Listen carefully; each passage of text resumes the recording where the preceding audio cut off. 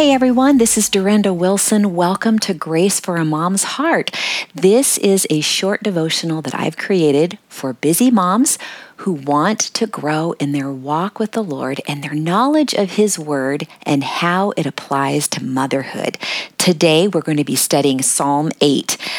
This has been a really fun one for me because it's such a short psalm, but there's so much there. The main thing is that it's really kind of a plot twist. The last 7 chapters of Psalms have focused a lot on the world of enemies, wicked people, and distorted justice. But Psalm 8 takes a completely different turn. In case you didn't know, the number 8 is significant throughout the scriptures and often represents a new beginning or regeneration. Psalm 8 beautifully celebrates the dignity of God's original creation, giving hope for weary souls. For most of us, self-preservation has been encouraged. No one wants to be a doormat or feel as though they have been walked over, but the degree to which most of us go to make sure that doesn't happen can become misaligned with the character of Jesus and, quite frankly, cause us to respond no differently than the world does.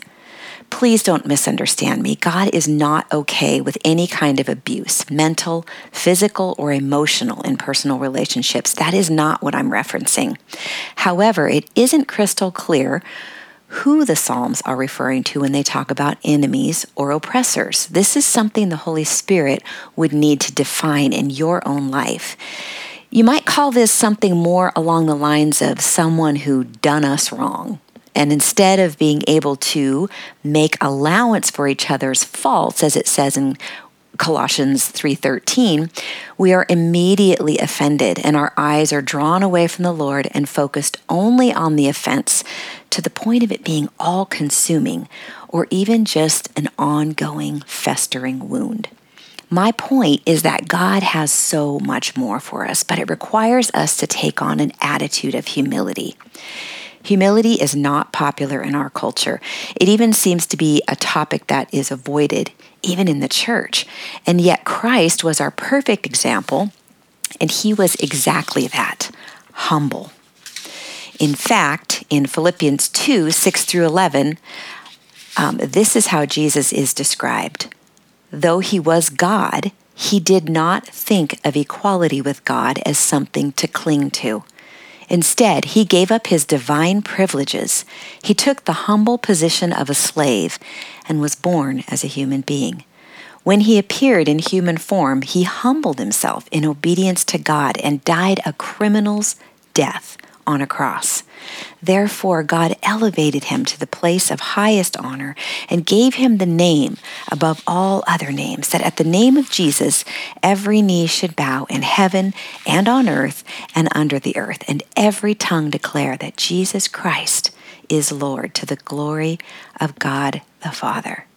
So what does any of this have to do with Psalm 8? Well, let's read it and see if you can spot the theme of humility that is very present here. This is Psalm 8. O Lord, our Lord, your majestic name fills the earth. Your glory is higher than the heavens. You've taught children and infants to tell of your strength, silencing your enemies and all who oppose you. When I look at the night sky and I see the works of your fingers, the moon and the stars that you set in place, what are mere mortals that you should think about them, human beings that you should care for them?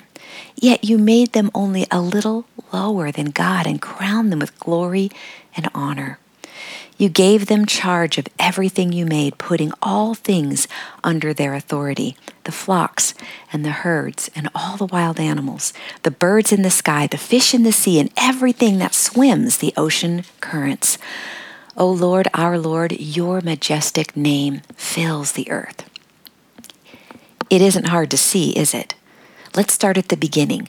The introduction, verses 1 and 2, remind us of the greatness of God.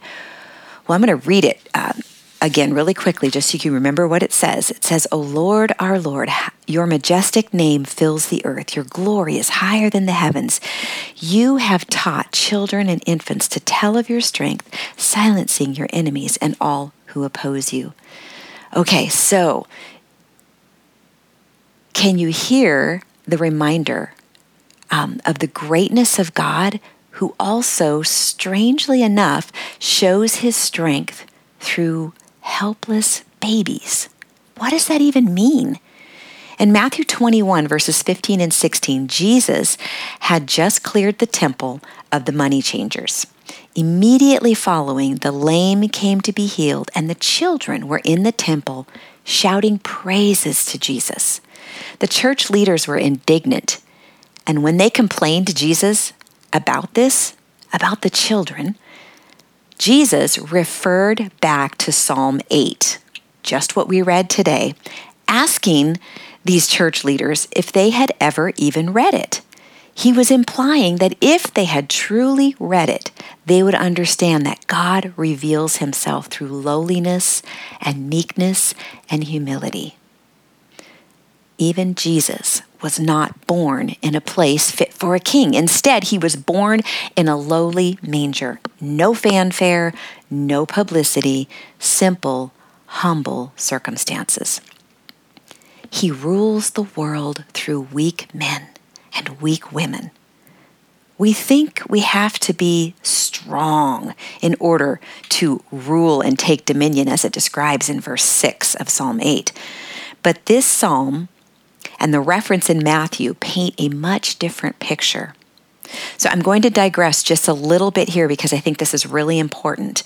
I firmly believe that the war on children through abortion, sex trafficking, child pornography, gender fluidity, and even the very real threats to parental rights and the family is a clear indication that what we are pulling from this text is truth. The enemy knows how God reveals himself. And he wants to silence this in any way he can. This is why it is absolutely crucial that we defend and protect human life.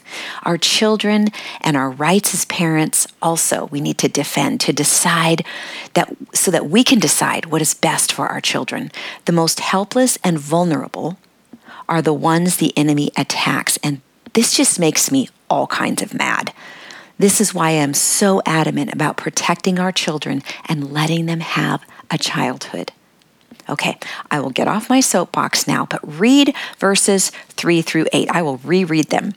When I look at the night sky and see the works of your fingers, the moon and the stars that you set in place, what are mere mortals that you should think about them, human beings that you should care for them? Yet you made them only a little lower than God and crowned them with glory and honor. You gave them charge of everything you made, putting all things under their authority, the flocks and the herds and all the wild animals, the birds in the sky, the fish in the sea, and everything that swims the ocean currents. Wow. When we look at the wonder of creation, realize that this is the work of his fingers, it would be reasonable to think that because of his awesomeness, he shouldn't or wouldn't even think about mere mortals like us, much less care for them.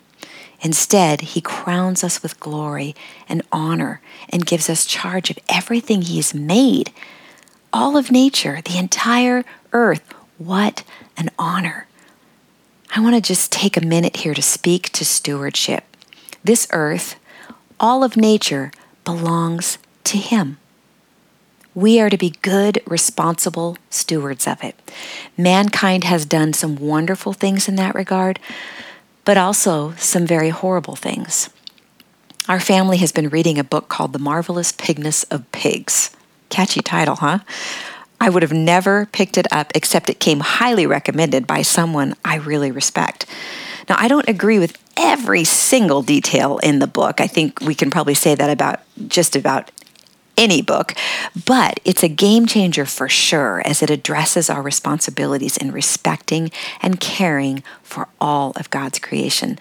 Now, I don't know about you, but I think that when we hear the term environmentalism, it likely either holds a more positive or a more negative connotation. But either way, the author of this book beautifully paints a picture of what it looks like to steward creation according to biblical principles. Believe it or not, they are there, right in God's Word.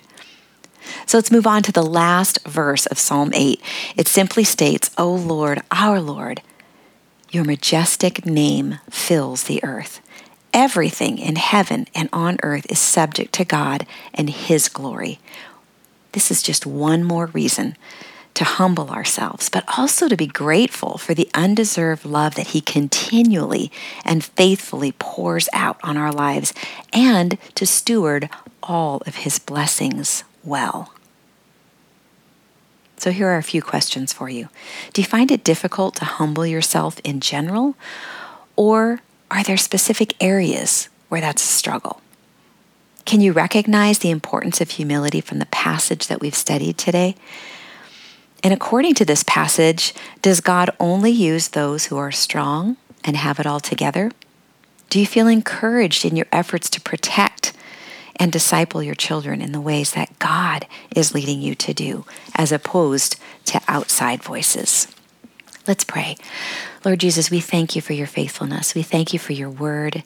Thank you that every passage is a place where we can mine out the truths of who you are. Lord, we thank you for your reminders today to walk humbly before you. You said in the Old Testament that what we're called to is to seek justice, to love mercy, and to walk humbly with our God. That seeking justice is also one of the ways that we do that is by protecting our children, by being bearers of light, by protecting life. Lord, not just protecting our children, but protecting children in general. God, may we have a heart for the children.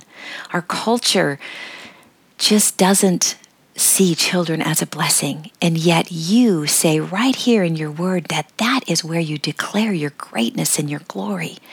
And so, Father, I pray that you would give us your heart for the children, that you would give us your heart for our children. Father, may we protect and disciple them faithfully, Lord. Show us what that looks like each day. In Jesus' name, amen.